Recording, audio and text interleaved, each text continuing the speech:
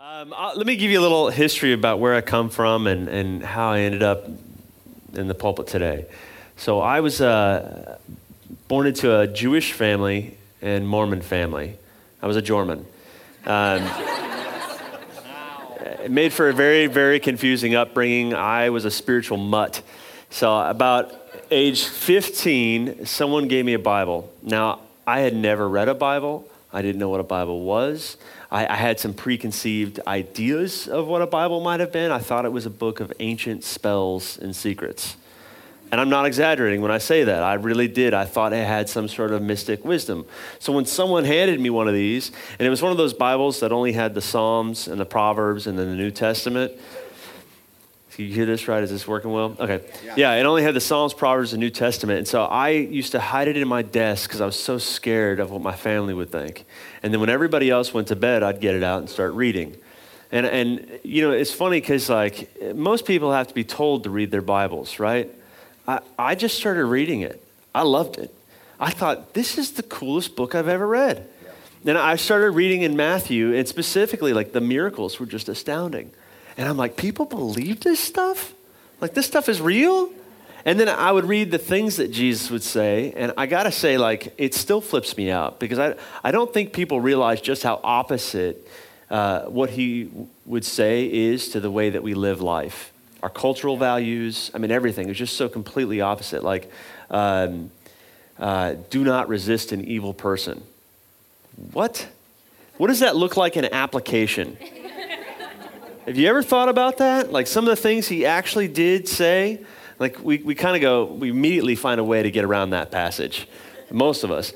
And I would read things like, how many times should you forgive your brother? 7 times? And he says, no, 7 times 70. In other words, as many times as you're offended, that's how often you've got to forgive your brother. Right. I'd never heard this before. Like he was proposing a totally new way to do life. And actually, that's what they called it. They called it the way. You know, early Christians, they weren't called Christians. That's right. That was a title that came way later. They were all called followers of the way. Because when Jesus came in, he really did give people a brand new way to do life. So here I am reading this, and I just liked it.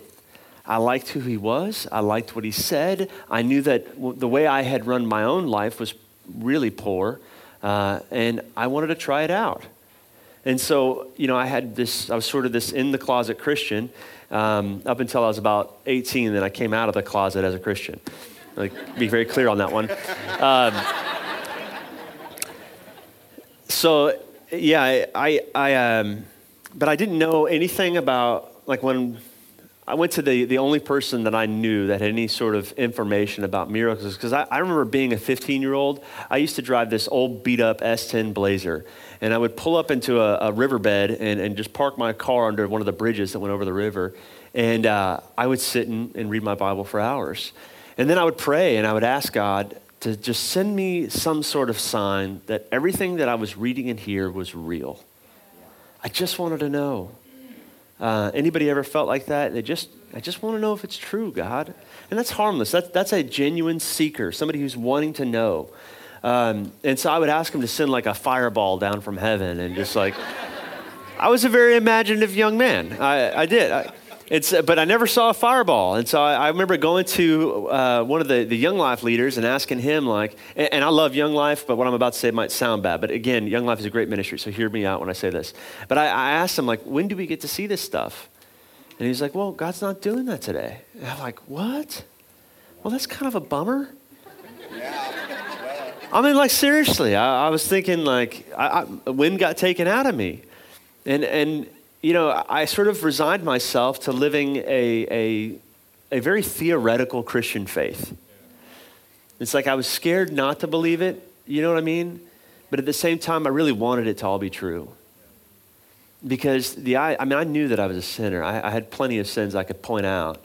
But I needed, and I knew that if God is real, and Jesus is the example of what perfection looks like, and that's the only thing that measures up, then I knew I wasn't him, and that I did need forgiveness. So I resigned myself to this sort of powerless Christian life. It wasn't until I was in college where that idea would get challenged.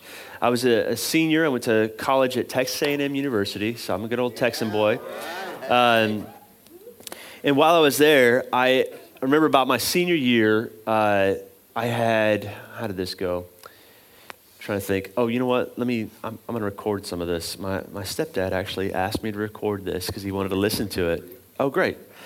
So I had a friend, well, I got a couple stories. I'm trying to think of how much time I got here to actually share. Okay. I don't know how many stories to get into. Let me just put it this way. I read this passage in John 9 where Jesus comes up to this blind man and the disciples ask him this like really challenging question. They say, was he born blind because of his sin or his parents' sin? Which shows you sort of the worldview. Like if you're sick like that, it's sin. But you do find the question rather weird because they said, was he born blind because of his sin? Which I just find so crazy. Like how does that even make sense? But Jesus' response, I love this. He says, it was neither this man who sinned nor his parents. And your Bible translations can read a couple different ways. Most of them are going to say, this happened so that. That's actually a very poor translation. It almost puts it on God that he was born blind. Okay, but it could also be rendered like this. It was neither this man who sinned nor his parents, but let the works of God be displayed. So that versus but let. Now, one of them says God caused this just so he could be glorified. The other says this is the nature of the world you live in, but let me show you how I respond to it. Okay? So this is neither this man who sinned nor his parents, but let the work of God be displayed. And then he heals the blind guy. Oh, first he says this other phrase. I forgot this. This is sort of the crux of this whole thing for me. He says, we must work the works of him who sent me while it is day, for night is coming when the work will cease. Now, I read that, and then I knew that I remember going, we must work the works of God? We? Well, does that just mean the disciples? Or does that mean us? And I was like, well, am I not a disciple? Have I not given my life to following the way, his way? So does that mean I'm supposed to do the works of God? Well, what are the works of God? Well, he heals a blind man. And then it gets even crazier. So that's John 9. You know what he's going to say in John 10? This is probably one of my favorite verses of Scripture. John 10:37. Do not believe me unless I do the works of my Father. Hold on a second. Don't even believe the message I preach unless I'm doing miraculous works. Now, how many of you can say that about your gospel?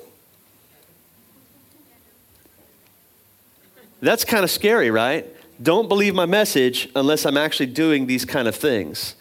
My buddy Dave, he's a missionary out in the Middle East. He calls that the miracle back guarantee. If you don't see a miracle, you don't have to believe anything I say. The miracle back guarantee. Anyway, I'm wrestling with this. And for the next 3 months, I resigned myself, and I would have prayed even longer, but I didn't have to because God answered the prayer. But I resigned myself to know, like, God, I got to know, are miracles for today or not? And so I used to pray these words. Now, that's not the question I asked him, though. The question I asked him was, God, I wanted to know if your power, I want to experience your power so I can know whether or not it's for today. Now, I decided that day when I read that passage in John 9 that I would pray. Every time I prayed, I would pray those words. And that created some very awkward situations for me when you're in like prayer meetings with other people and you say, God, I want to experience your power so I can know whatever's today. And then you try to move on, right? So I prayed that literally. And then I had an encounter. That's the best way I can phrase it. Next thing I know, it's 6 a.m. I'm at my buddy's house. And we're praying together. And the next thing I know, I'm literally on the ground, shaking and wailing at the top of my lungs, dry heavings, getting rid of some critters of some sort. And in my head, I'm so completely rational about the whole thing. I'm sitting here thinking, why are you crying? Okay, well, you're not just crying. You're starting to yell. You shouldn't be doing this. You're going to wake up his roommates. Like this was the thought process. And yet here I am just completely shaking. And I remember it was like, now you don't have these down here, but in Colorado we have very cold days. And Some of you who might have ventured away might have experienced this, where you take a cup of coffee on a cold day and you feel that sort of warmth go down into your esophagus, right? Well, it was like that, except for it went to every extremity of my body. I felt this warmth just go into my fingers. And over the next several weeks, whenever I would even draw near to God, it would start to happen again. I'd start trembling and crying. I was a different person after that, but I'd still never seen a miracle. I'd experienced His power. I knew His powers for today, but I didn't know what it looked like. You want to hear about the first time I ever prayed for somebody? This one's going to make you laugh. It's rather humiliating. You want to hear it now? Now that I've mentioned that part, you're like, yes, now I want to hear it. We want to hear about you embarrassing yourself. So I started venturing out of my church and going to some new places, and I had a really, really hard time with that. No offense, any of you charismatics in the world, but there is a package that tends to come with the charismatic world. And it was a package I found rather unattractive. I always felt like they were trying to get money out of me somehow. And so, but I wanted to experience more of the miraculous, and I knew that the charismatics had it. So I went to all of these churches, and I got to say, it was really hard to sit through some of those messages. I didn't know that like you had, I didn't, some of these guys even went to some sort of seminary where they learned to do this. They'd preach a message and they'd say something like, and Jesus, He went up to the mountain. Like, is there like a grammar school that they went to add an extra syllable at the end of every word? Anyway, I kept hearing this. I went to this one church, and this pastor from South America was telling some like really spooky miracle stories. Like somebody who didn't have an ear, watched it grow back.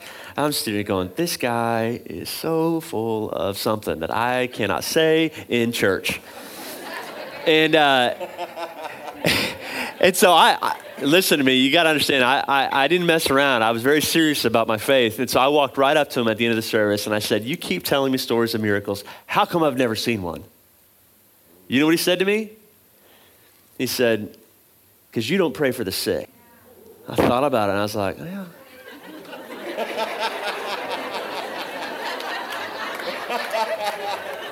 He's kind of got me on that one. You know, like I've prayed for the doctors, I've prayed for the medicine, which that just seems silly, you know, but I never actually like laid hands on somebody in Jesus' name, you know, I never done that. So and you know, that's scriptural, right? You do not have because, pretty simple, right? Such a great answer. It was exactly what I needed to hear too.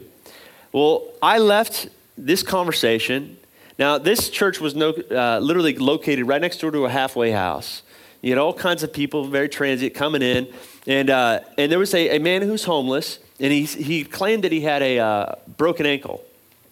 And so I walked over to him. He was sitting on a couch, and I said, sir, can I pray for you? So this is the first time I've ever prayed for anybody. He says, yeah. And so I got down on my knee, and I put my hand on his ankle, and I said, in Jesus' name be healed. And then I stood up and I said, get up and walk.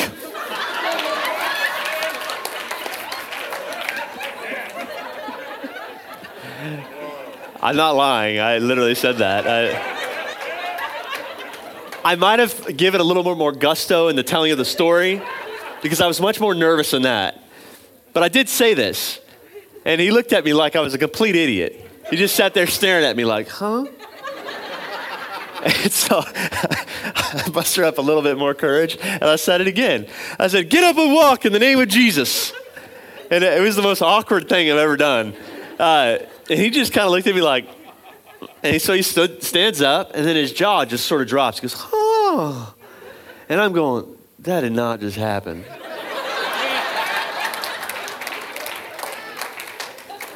No, I'm serious. I looked at him and I thought, he probably wants money. For 2 years, I would have this disease called being an unbelieving believer. 2 years. I would pray for the sick. I would pray for every person I got a chance to pray for. And even if many of them told me they weren't healed, to which I was like, well, at least they're very honest people. And then those who would claim they were healed, I thought, yeah, probably something psychosomatic. You know, Placebo effect. Yeah, come on. Which, let's be honest, how many of you in this room have felt the exact same way? You're going, well, he might just be convincing himself. You know what I mean? 2 years before I'd see something I couldn't deny. I spent a weekend and this is actually where I met Peter Lewis. This is, if you know Peter, he'll probably be out here at some point in time, but you got to meet Peter. Best gospel. I mean, you'll get saved all over again if this guy preaches. I'm serious. Anyway, I was there on this conference every day praying for the sick. We would pray literally nonstop, get a line of people coming in for the whole weekend. And I prayed for some of the worst things you could possibly imagine. Prayed for terminal cancer, prayed for people in wheelchairs, paralyzed from the waist down. I mean, it was just, there were some really awful things. And I got to say, I didn't see anything happen. Either nothing happened or those who would tell me something did happen, I didn't believe them. Unbelieving believer, right? I remember going home after the second night, and I probably prayed for maybe 500 people. Maybe less, I don't know. But I remember going home and crying out to God, and I literally was yelling at him, telling him, this was your idea. You're the one who showed me your power was for today. You're the one who told me you were doing miracles. I didn't make this up. You're the one who said we are to work the works of God. And I yelled at him, and I probably said some not so nice words, and then I fell asleep. Just to let you know, he can take it. He really can. That's one of the best things about God is he's not going to strike you down for saying something that's not true about him. He can take it. And I would even furthermore tell you he'd rather have your sincerity and your honesty than walking in denial about how you really feel. Yes. Yes. Listen, the book of Job, just so you know, that really is what that book's about. You know, it says that Job did not lie with his lips. If you read the middle of Job, you're going to read Job accuse God of some truly evil things that God would never do. But how is it that he didn't lie with his lips? At the very end of it, God's going to rebuke Job's friends. You know what he's going to say to him? For you did not speak of me what was right like my servant Job did. Well, here's something interesting about that particular passage. Did not speak of me what was right. It could also be rendered, you did not speak honestly with me like my servant Job did. Yeah, that's good, man. Straightforward. See, we miss that because we think that everything that Job said about God was true. No. Job was expressing how he felt. And that is what God appreciated. All right. So I go to bed. I'm angry with God as I'll get out. I wake up the next morning and I have to go pray for more people. And I'm thinking, I'm going to get this over with and then I'm done. So I prayed for a bunch more things. And last family comes in was a mother with her probably around 13-year-old daughter and 8-year-old son. The son is severely autistic. And I'm talking the kind of autism where the mother has to hold the little boy when he's fidgeting constantly and screaming out. I mean, it was a really, really difficult thing. The daughter had this sort of like, anybody ever had braces? Anybody ever had the kind of braces that go on the outside of your face?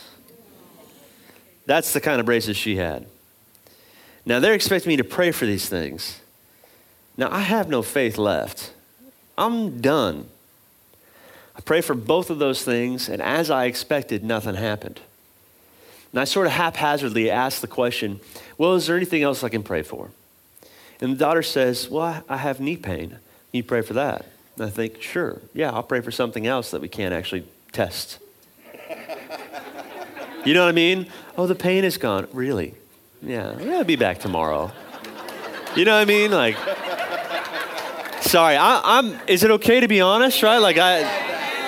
Okay, so you can empathize with this situation. So I put my hands on her knees and I begin to pray. But man, I felt something weird. This time when I prayed, I felt this warmth come in my stomach, like the coffee thing. But then I also felt her knees begin to move under my hand. Now, you got to understand, I'm a very rational person. You know, I loved logic. It was one of my favorite courses in college. Anyway, I start to reason through what's happening here. As I feel her knees begin to move under my hand, I think, well, she's probably moving her foot around. Like, everybody, put your feet on the ground. Take your hands, put them on your knees. Now, tell me what you feel in your hands as you move your feet. You feel the knees moving, right? You see how I'm already starting to explain away this healing? That's what I'm doing, right? I said, why don't you check it out? But here's the thing. I did feel that warmth in my stomach, and I didn't know how to explain that. And it was that familiar feeling of the first time I'd ever felt power. So I said, why don't you check it out, see if you notice any difference. And she stands up and she says, well, I can't really tell unless I'm playing sports. And I'm thinking, of course, you can't really tell unless you're playing sports. There were expletives in that thought. And then she said, she's kind of checking it out, and then she looks down her feet and she says, my feet are straight. My feet are straight, my feet are straight, my feet are straight. And she starts crying. Now, you got to understand, like, what happened here. When she walked in, she had feet that were turned out like this. You ever see somebody kind of walk like a duck? That's what it looked like. When she walked in, I saw what she looked like. She had feet turned out. And now I'm looking down at her feet, and they're completely straight. And I see the mother. Now this will mess you up. The mother is looking down at her daughter's feet and starts crying. And starts telling her daughter to do all of these different cheerleading and volleyball positions. And so the daughter's like doing all these weird things. It's like, I'm just looking at this going, what am I seeing here? I know what I saw. I know that she had feet that were turned out, but now I'm looking down and she has straight feet. They just started crying, and you see this beautiful moment get exchanged, and they start hugging me and like thanking me. And I'm sitting there going, what the heck did I do? I didn't believe anything would happen.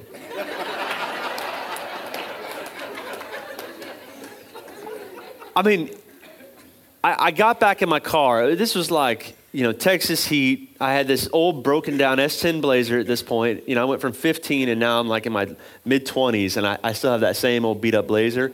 But this time the air conditioner's broken, the windows won't roll down. And one of the doors was so dented in, I had to crawl in through the passenger side to get in the car. But I remember I finally crawled my way in. I get my hands on the steering wheel, and I just start crying.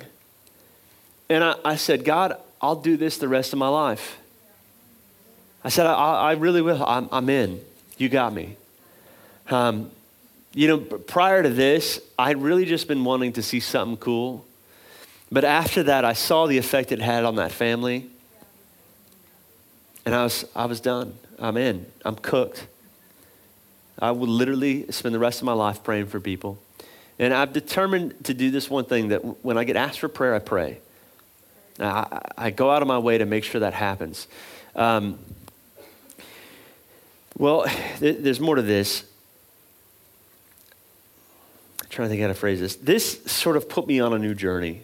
Next thing I know, I'm working for a guy named Jack Deere. Anybody ever heard of Jack Deere? He wrote some really cool books called Surprised by the Power of the Holy Spirit, one of the best books on the gifts of the Spirit you could ever read. And if you have any friends who come from evangelical backgrounds where they're very skeptical of the gifts, this is the book to give them. It really is.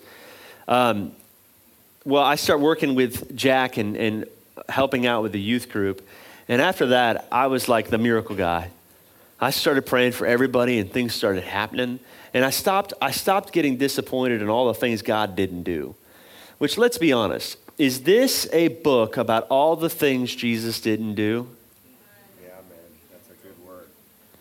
But it's funny because we watch these healing preachers on TV and we go, well, what about that person? They didn't pray for that person. You know what I mean? Come on, I'm not the only one who had this accusation in his head.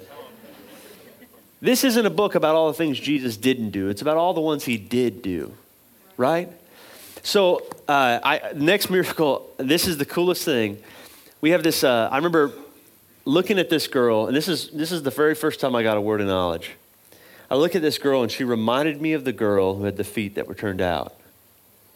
And so I looked at her, and I said, do you have pain in your knees? She goes, yes. I go, what's the cause of it? She says, well, I have flat feet. I said, really? I said, take your shoes and socks off. Let's pray. Now, when you read the scriptures, the testimonies in here, were they things that they saw with their own eyes or that they somehow saw when they had their eyes closed and they prayed? No, they prayed with their eyes open, right? So I tell her to take her shoes and socks off because when those flat feet change shape, I want to see it happen. So she does. I get a couple of the youth kids and we pray, and sure enough, we watch this little girl's feet. It took about 15 minutes. It wasn't like a quick little thing. Now that's okay, right? You can pray more than once. Isn't that right? You know, Jesus actually had to pray more than once. There's a guy who was blind, and Jesus prays for him twice before he gets healed. If Jesus has to do it twice, I probably got to go like 3 or 4 or 5 or 6 or something, right? So anyway, we pray for her, and we actually, I'm not kidding. I'm not exaggerating. This is all documented stuff. I see this little girl's feet get these little arches form. And she puts her shoes back on, and she feels like she's wearing a brand new pair of shoes because the shoes that she had been wearing no longer form to her new feet. Well, this girl gets up on that Sunday, shares testimony to the whole church. 2 more people get healed of flat feet that day. 6 months later, I'm in a youth meeting, and I'm telling one of the youth leaders about the people who've been getting healed of flat feet. And he goes, oh, that's what I've got. Now listen to this unbelieving believer. Here's my response. Are you kidding? He goes, no. I go, hold on one second. Hey, everybody, get back in here. Who wants to see a miracle? So I get all of the kids to come back in, and I said, you guys are going to pray, and we're going to watch these feet change shape. You see what experience will do for your faith? Here's the thing. Prior to experience, everything is just theory. Okay? It's faith in practice that actually changes your faith. So we pray for this guy. He gets healed. He shares testimony that Sunday. Guess what? 2 more people get healed of flat feet. A few months later, 2 more people get healed of flat feet. Sooner or later, there are no flat feet in this church. We have to take the flat feet healing show out on the road. I'm not kidding. Jack would do these conferences, and we would come with him, and we would pray for flat feet because they would get healed. This has been like a miracle that has followed me ever since then. Literally, what month is this? July. So maybe 3 months ago, I was in Dallas. We had this big upper room global conference. And in the middle of me preaching, I get this name, Sheila and flat feet. Just pops into my head. And I'm in the middle of doing this teaching thing. I go, whoa, is there a Sheila here? And you got flat feet. Sheila, that's not a common name. Nobody responds at all. Now, here's the thing. Most of the time we think we miss it. No, we don't always miss it. Either people lie to us, or they're too afraid to respond, or they're not in the room and someone has to call them, which is what happened. That girl Sheila normally comes to the upper room. She just happened to not be there for the conference. So another guy who knew the girl calls her up in the middle of me teaching. He comes up, interrupts the message, and says, hey, I know a Sheila. She normally comes to the upper room. She's just not here right now. I texted her, and it turns out she has flat feet. Do you think we could pray for her? Like over the phone. I'm like, yes. So he gets her on the phone. I've got the microphone sitting right here to the phone, and we get Sheila on the phone. And I say, hey, Sheila, how's it going? She goes, good. I said, well, I don't know you, and my friends here, they got your, or I got your name, and I got the condition. Do you think we can pray for you? She says, yes, of course. She goes, should I pull over? I go, yeah. Yeah, you should probably pull over. Look, this is all on YouTube. You can watch this whole thing take place. So I'm talking to Sheila. I go, well, Sheila, I got your name and I got the condition. And what do you think God wants to do right now? She goes, he wants to heal my feet. Nobody's name is Sheila. And I said, that's what I said. I said nobody's name is Sheila. So I had a pastor in town from Nacogdoches. Now, he had never prayed for anybody. Like, this is all new to him. I say, well, Sheila, I've got this pastor here who's never prayed for anybody, and I want him to see that miracles still happen today. Do you mind if he prays for you? She's like, sure. Now, nobody ever says sure to that either. They want the guy with all the experience to pray, right? But here's the thing. If the guy with the microphone does the praying, what's that going to teach everybody in the room? Oh, it happens when the man of God is in town, right? Yeah. No. Normal Christianity. Okay, it's not like I got the caffeinated Holy Spirit and you got decaf. It doesn't work that way. There is no JV Holy Spirit. So, I get the pastor to pray for her, and as he's praying, he at first it was real soft, and I said, hey, listen, there's two kinds of prayers. There's the prayers that go to God, and those are like, oh, God, will you? And then there's the prayers that come from God. In Jesus' name, be healed. Flat feet, change shape, move, arches form, right? You talk to these body parts like you talk to a dog. When you want a dog to leave, you say, get out of here. That's how you do this. So you can either do the to God or the from God. I think the from God happens to be more effective. It says you're operating as God's delegated authority, his image bearer on the earth. I get, my church, they don't ever respond. They're just quiet and nod their heads. So I get so like, wait, what just happened? I said something good. Okay. Yeah. Yeah. In my church, they'd be like, who's that person interrupting?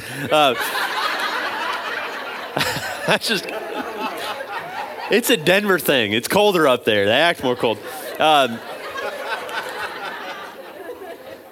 You guys make me feel like I'm funny. My wife would be walking around going, what is your problem, people? She didn't laugh at my jokes anymore. I don't know. Anyway, so the pastor prays, and he goes, how you doing, Sheila? She goes, my feet are on fire. Don't stop praying. So he just starts praying. He gets excited. Next thing you know, she is completely healed, bawling hysterically over the phone while she's in her car. She comes back to share testimony at the upper room 2 weeks later, and they pray for more flat feet to get healed. That's the nature of how this works. Now, I'm convinced, it says that we're all a part of this body of Christ. It means every one of us has different gifts.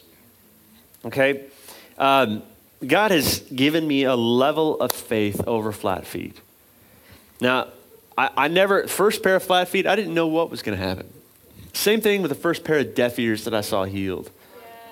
So a partially deaf woman get healed for the first time. Now, I probably prayed for maybe 20, 30 people with deafness. And she gets healed.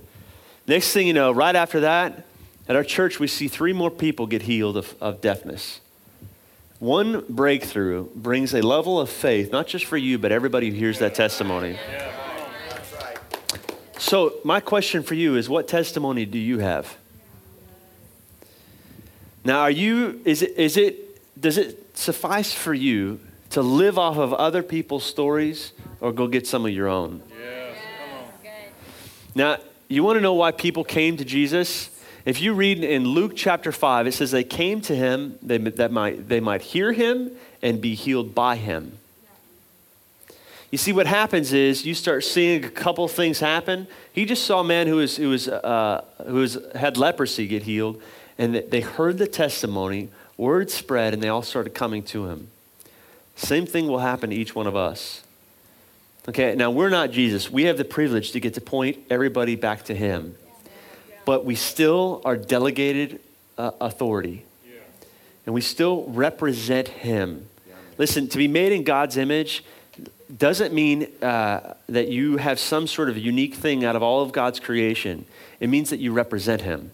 Angels were also made in his image. As we are to the earth, so they were to the heavens.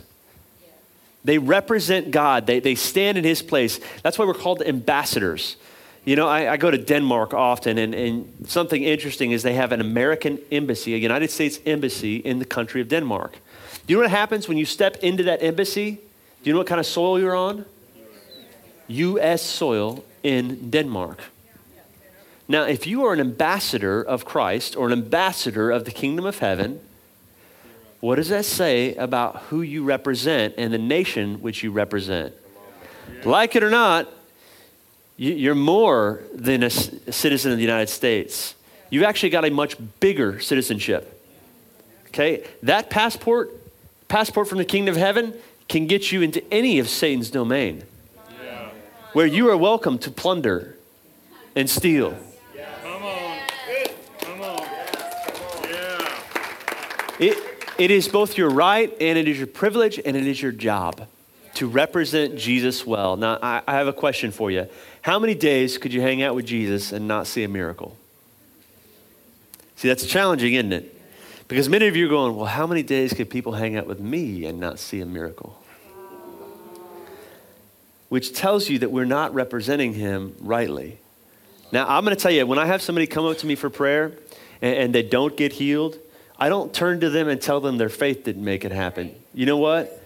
Because I don't think that I needed to borrow their faith for that to happen. I think Jesus had plenty of his own. So when they come to me and they don't get healed, I say, I'm sorry, I didn't accurately represent Jesus to you today. I'm still learning how to do this. And hopefully the next time you come, I'll have learned exactly what I need to. I just put it on myself because I would rather grow in this and take ownership of what I do or don't see. And I think that's right. I think we're all growing and looking like him, right? Yes. So, we're 40 minutes into this. What do you say we do some experimenting here? Now, hey, listen, when we're done, I'll be happy to pray for every person in the room. I literally can do that. That's not a problem. But if I pray for you now on a demonstrative level, you're going to still get that thing where you're going, well, he's the guy with the microphone. We don't want that, okay? Every single believer has gifts to give away. And when you show up to this room, you show up with something. And if you come here empty-handed, you came for the wrong reasons. You're not takers in the kingdom of God, you're givers. Because guess what? God is a giver. Okay, so you have gifts to give away. Part of the question here is which gifts and who do I give them to? It's a matter of discovery. And that's what this Wednesday night is all about, right? Super normal, natural. Supernatural, normal. Super normal, natural. Say that 3 times real fast. Supernatural. I can't do it. So I'm gonna pray and just ask the Lord what he wants to do. But before, you know what? Let me do this. This is it. God has given us all something, right? Now, for me, I happen to see flat feet and deaf ears and backs and a couple of other things. And as I continue in this, I get more. And that's the nature of it. The more you're faithful with what he's given you, the more he entrusts with you later.